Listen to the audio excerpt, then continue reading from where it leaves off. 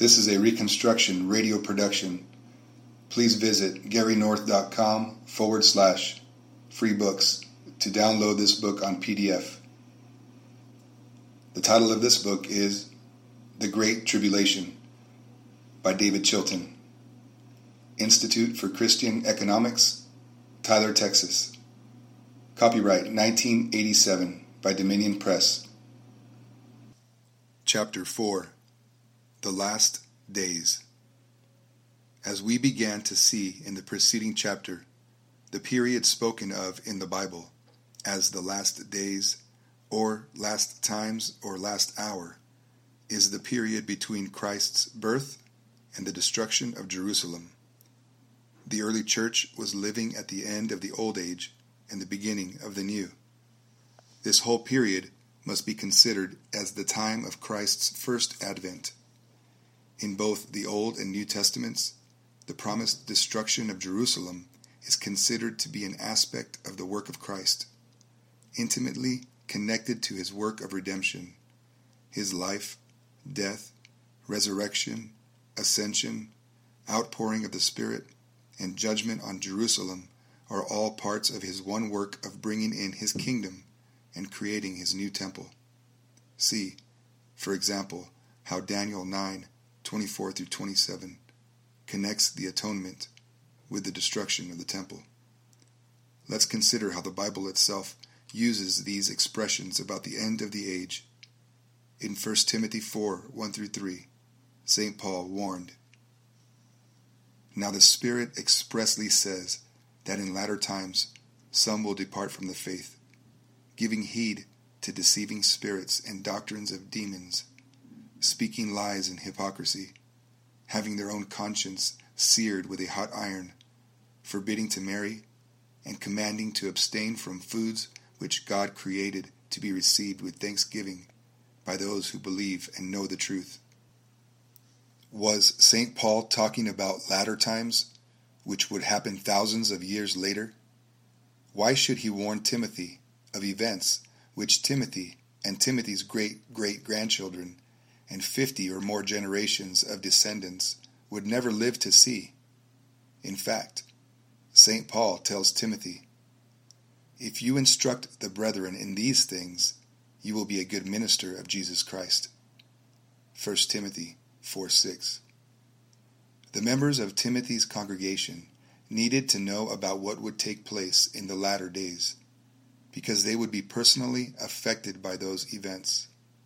In particular, they needed the assurance that the coming apostasy was part of the overall pattern of events leading up to the end of the old order and the full establishing of Christ's kingdom. As we can see from passages such as Colossians 2:18-23, the doctrines of demons St. Paul warned of were current during the first century. The latter times were already taking place. This is quite clear in St. Paul's later statement to Timothy. "But know this, that in the last days perilous times will come, for men will be lovers of themselves, lovers of money, boasters, proud, blasphemers, disobedient to parents, unthankful, unholy, unloving, unforgiving, slanderers, without self-control, brutal, despisers of good, traitors, headstrong, haughty, lovers of pleasure rather than lovers of God, having a form of godliness, but denying its power. And from such people turn away. For of this sort are those who creep into households and make captives of gullible women loaded down with sins, led away by various lusts, always learning and never able to come to the knowledge of the truth. Now as Jannes and Jambres resisted Moses, so also do these resist the truth. Men of corrupt minds, disapproved concerning the faith." 2 Timothy 3:1-8. The very things St. Paul said would happen in the last days were happening as he wrote, and he was simply warning Timothy about what to expect as the age rushed on to its climax. Antichrist was beginning to rear its head. Other New Testament writers shared this perspective with St. Paul. The letter to the Hebrews begins by saying that God has in these last days spoken to us in his Son. Hebrews 1:2. The writer goes on to show that now, once at the end of the ages, he has appeared to put away sin by the sacrifice of himself. Hebrews 9:26. St. Peter wrote that Christ was foreknown before the foundation of the world, but has appeared in these last times for you, who through him are believers in God. 1 Peter 1:20-21. Apostolic testimony is unmistakably clear. When Christ came, the last days arrived with him. He came to bring in the new age of the kingdom of God. The old age was winding down and would be thoroughly abolished when God destroyed the temple. From Pentecost to Holocaust. On the day of Pentecost, when the Spirit had been poured out and the Christian community spoke with other tongues, St. Peter declared the biblical interpretation of the event. This is that which was spoken of through the prophet Joel. And it shall be in the last days, God says, that I will pour out my Spirit upon all flesh, and your sons and your daughters shall prophesy, and your young men shall see visions, and your old men shall dream dreams. And on my menservants and on my maidservants I will pour out my Spirit in those days, and they shall prophesy. I will show wonders in heaven above, and signs in the earth beneath, blood and fire and vapor of smoke. The sun shall be turned into darkness, and the moon into blood, before the coming of the great and glorious day of the Lord. And it shall be that whoever calls on the name of the Lord shall be saved. Acts 2:16-21.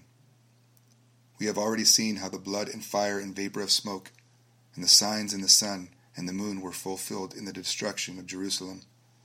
What is crucial to notice at this point is St. Peter's precise statement that the last days had arrived. Contrary to some modern expositions of this text, St. Peter did not say that the miracles of Pentecost were like what Joel prophesied, or that they were some sort of proto-fulfillments of Joel's prophecy. He said that this was the fulfillment. This is that which was spoken of through the prophet Joel. The last days were here. The Spirit had been poured out. God's people were prophesying and speaking in tongues, and Jerusalem would be destroyed with fire. The ancient prophecies were unfolding, and this generation would not pass until all these things were fulfilled. Therefore, St. Peter urged his listeners, "Be saved from this perverse generation." Acts 2:40. In this connection, we should note the eschatological significance of the gift of tongues. St. Paul showed in 1 Corinthians 14:21-22 that the miracle of tongues was the fulfillment of Isaiah's prophecy against rebellious Israel. Because the covenant people were rejecting his clear revelation, God warned that his prophets would speak to them with foreign tongues, for the express purpose of rendering a final witness to unbelieving Israel during the last days preceding her judgment. Indeed, he will speak to this people through stammering lips and a foreign tongue, that they may go and stumble backward and be broken, and snared and taken captive. Therefore, hear the word of the Lord, O scoffers, who rule this people who are in Jerusalem, because you have said, "We have made a covenant with death, and with Sheol we have made a pact. When the overwhelming scourge passes through, it will not reach us, for we have made falsehood our refuge, and we have concealed ourselves with deception. Therefore, thus says the Lord God, Behold, I am laying in Zion a stone, a tested stone, a costly cornerstone for the foundation, firmly placed. He who believes in it will not be in a hurry. And I will make justice the measuring line, and righteousness the level. Then hail shall sweep away the refuge of lies, and the waters shall overflow the secret place. And your covenant with death shall be cancelled, and your pact with Sheol shall not stand. When the overwhelming scourge passes through, then you become its trampling place. As often as it passes through, it will seize you. For morning after morning it will pass through, and by day and by night, and it will be sheer terror to understand what it means. Isaiah 28:11-19. The miracle of Pentecost was a shocking message to Israel. They knew what this meant. It was a sign from God that the chief cornerstone had come, and that Israel had rejected him to its own damnation. Matthew 21:42-44. 1 Peter 2:6-8. It was the sign of judgment and reprobation, the signal that the apostates of Jerusalem were about to stumble backward, be broken, snared, and taken captive. The last days of Israel had come. The old age was at an end, and Jerusalem would be swept away in a new flood to make way for God's new creation.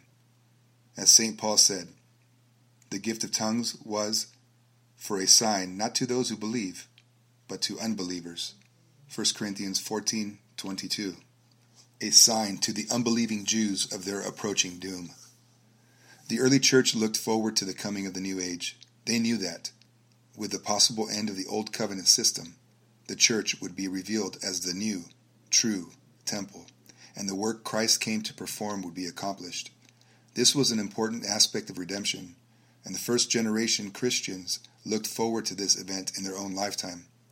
During this period of waiting and severe trial, the Apostle Peter assured them that they were protected by the power of God through faith for a salvation ready to be revealed in the last time. 1 Peter 1:5. They were on the very threshold of the new world. Expecting the end. The apostles and first generation Christians knew they were living in the last days of the old covenant age. They looked forward anxiously to its consummation and the full ushering in of the new era. As the age progressed and the signs of the end increased and intensified, the church could see that the day of judgment was fast approaching. A crisis was looming in the near future, when Christ would deliver them from this present evil age.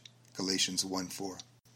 The statements of the apostles are full of this expectant attitude, the certain knowledge that this momentous event was upon them. The sword of God's wrath was poised over Jerusalem, ready to strike at any time. But the Christians were not to be afraid, for the coming wrath was not aimed at them, but at the enemies of the gospel. St. Paul urged the Thessalonians to wait for his Son from heaven, whom he raised from the dead. That is Jesus, who delivered us from the wrath to come. 1 Thessalonians 1:10. Echoing Jesus' words in Matthew 23:24, St. Paul emphasized that the imminent judgment would be poured out upon the Jews, who both killed the Lord Jesus and the prophets, and drove us out. They are not pleasing to God, but hostile to all men, hindering us from speaking to the Gentiles that they might be saved, with the result that they always fill up the measure of their sins, but wrath has come upon them to the uttermost. 1 Thessalonians 2:14-16. The Christians had been forewarned, and were therefore prepared, but unbelieving Israel would be caught off guard. Now as to the times and epochs, brethren, you have no need of anything to be written to you. For you yourselves know that the day of the Lord will come like a thief in the night. While they are saying peace and safety, then destruction will come upon them suddenly, like birth pangs upon a woman with child, and they shall not escape. But you, brethren, are not in darkness, that the day should overtake you like a thief. For you are all sons of light and sons of day. For God has not destined us for wrath, but for obtaining salvation through our Lord Jesus Christ. 1 Thessalonians 5:1-5 and 9. St. Paul expanded upon this in his second letter to the same church. For after all, it is a righteous thing for God to repay with tribulation those who trouble you, and to give relief to you who are troubled, and to us as well, when the Lord Jesus shall be revealed from heaven with his mighty angels, in flaming fire, dealing out vengeance to those who do not know God, and to those who do not obey the gospel of our Lord Jesus Christ. These shall be punished with everlasting destruction away from the presence of the Lord and from the glory of his power. when he comes to be glorified in his saints on that day, and to be marveled at among all who have believed. 2 Thessalonians 1, 6-10.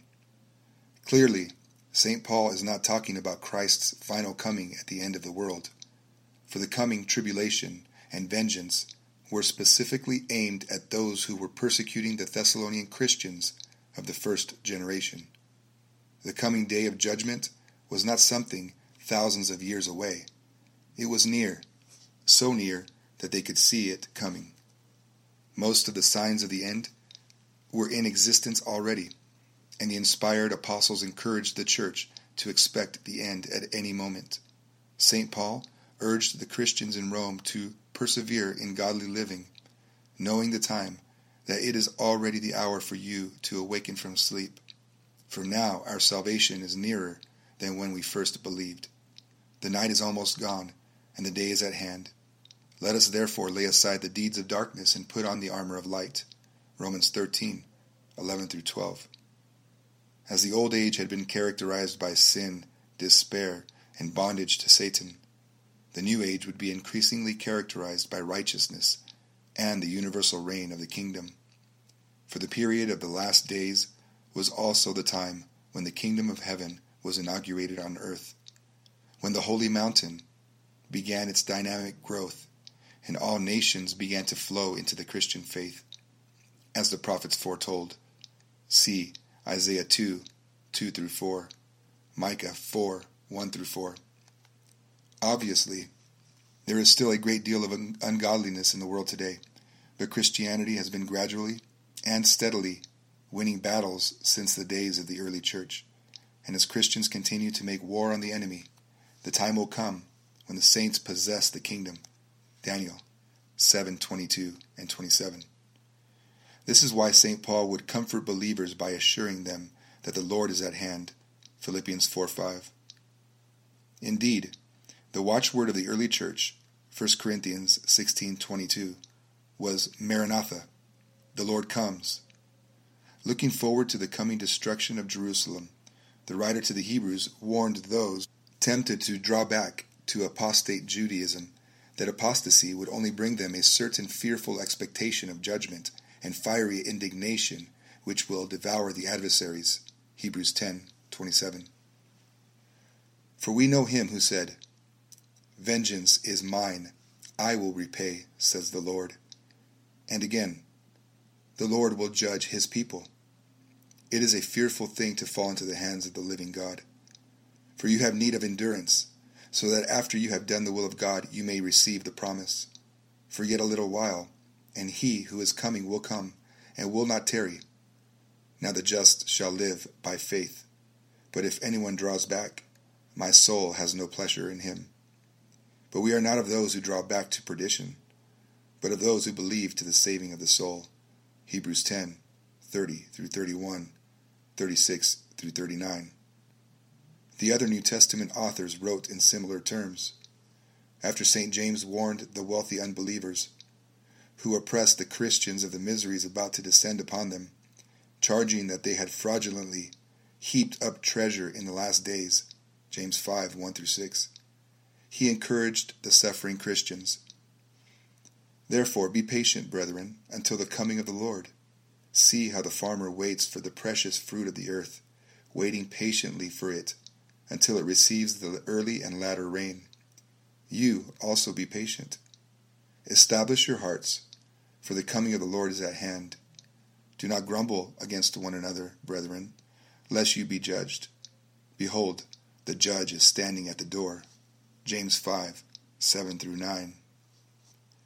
The Apostle Peter, too, warned the church that the end of all things is at hand, 1 Peter 4:7, and encouraged them to live in the daily expectation of the judgment that would come in their generation. Beloved, do not think it strange concerning the fiery trial which is to try you, as though some strange thing happened to you, but rejoice to the extent you partake of Christ's sufferings, that when his glory is revealed, you may also be glad with exceeding joy. For the time has come for judgment to begin at the house of God. And if it begins with us first, what will be the end of those who do not obey the gospel of God? 1 Peter 4:12 through 13 and 17. The early Christians had to endure both severe persecution at the hands of apostate Israel and betrayal by antichrists from their own midst who sought to steer the church into the Judaistic cult. But this time of fiery tribulation and suffering was working for the Christians' own blessing and sanctification. Romans 8:28 through 39. And in the meantime, God's wrath against the persecutors was building up. Finally, the end came, and God's anger was unleashed. Those who had brought tribulation upon the church were cast into the great tribulation of all time. The church's greatest enemy was destroyed, and would never again pose a threat to her ultimate victory. The Reconstructionist Radio Podcast Network brings to you a complete lineup of podcasts where you will hear practical and tactical theology. Our desire is not simply that you consume our shows, but that you also live out your faith in every area of life. We can talk all day long about these things, but if we fail to put them into practice, then we fail as ambassadors of Jesus Christ our King. Subscribe now to your favorite Reconstructionist Radio Podcast Network shows, or you can subscribe to the Reconstructionist Radio Master Feed, where all of the content we produce, including the audiobooks and audio articles, will pop up as soon as they are available. And don't forget to visit ReconstructionistRadio.com to volunteer as a narrator or to partner with this ministry financially. May the Holy Spirit stir you into action for Christ and His kingdom.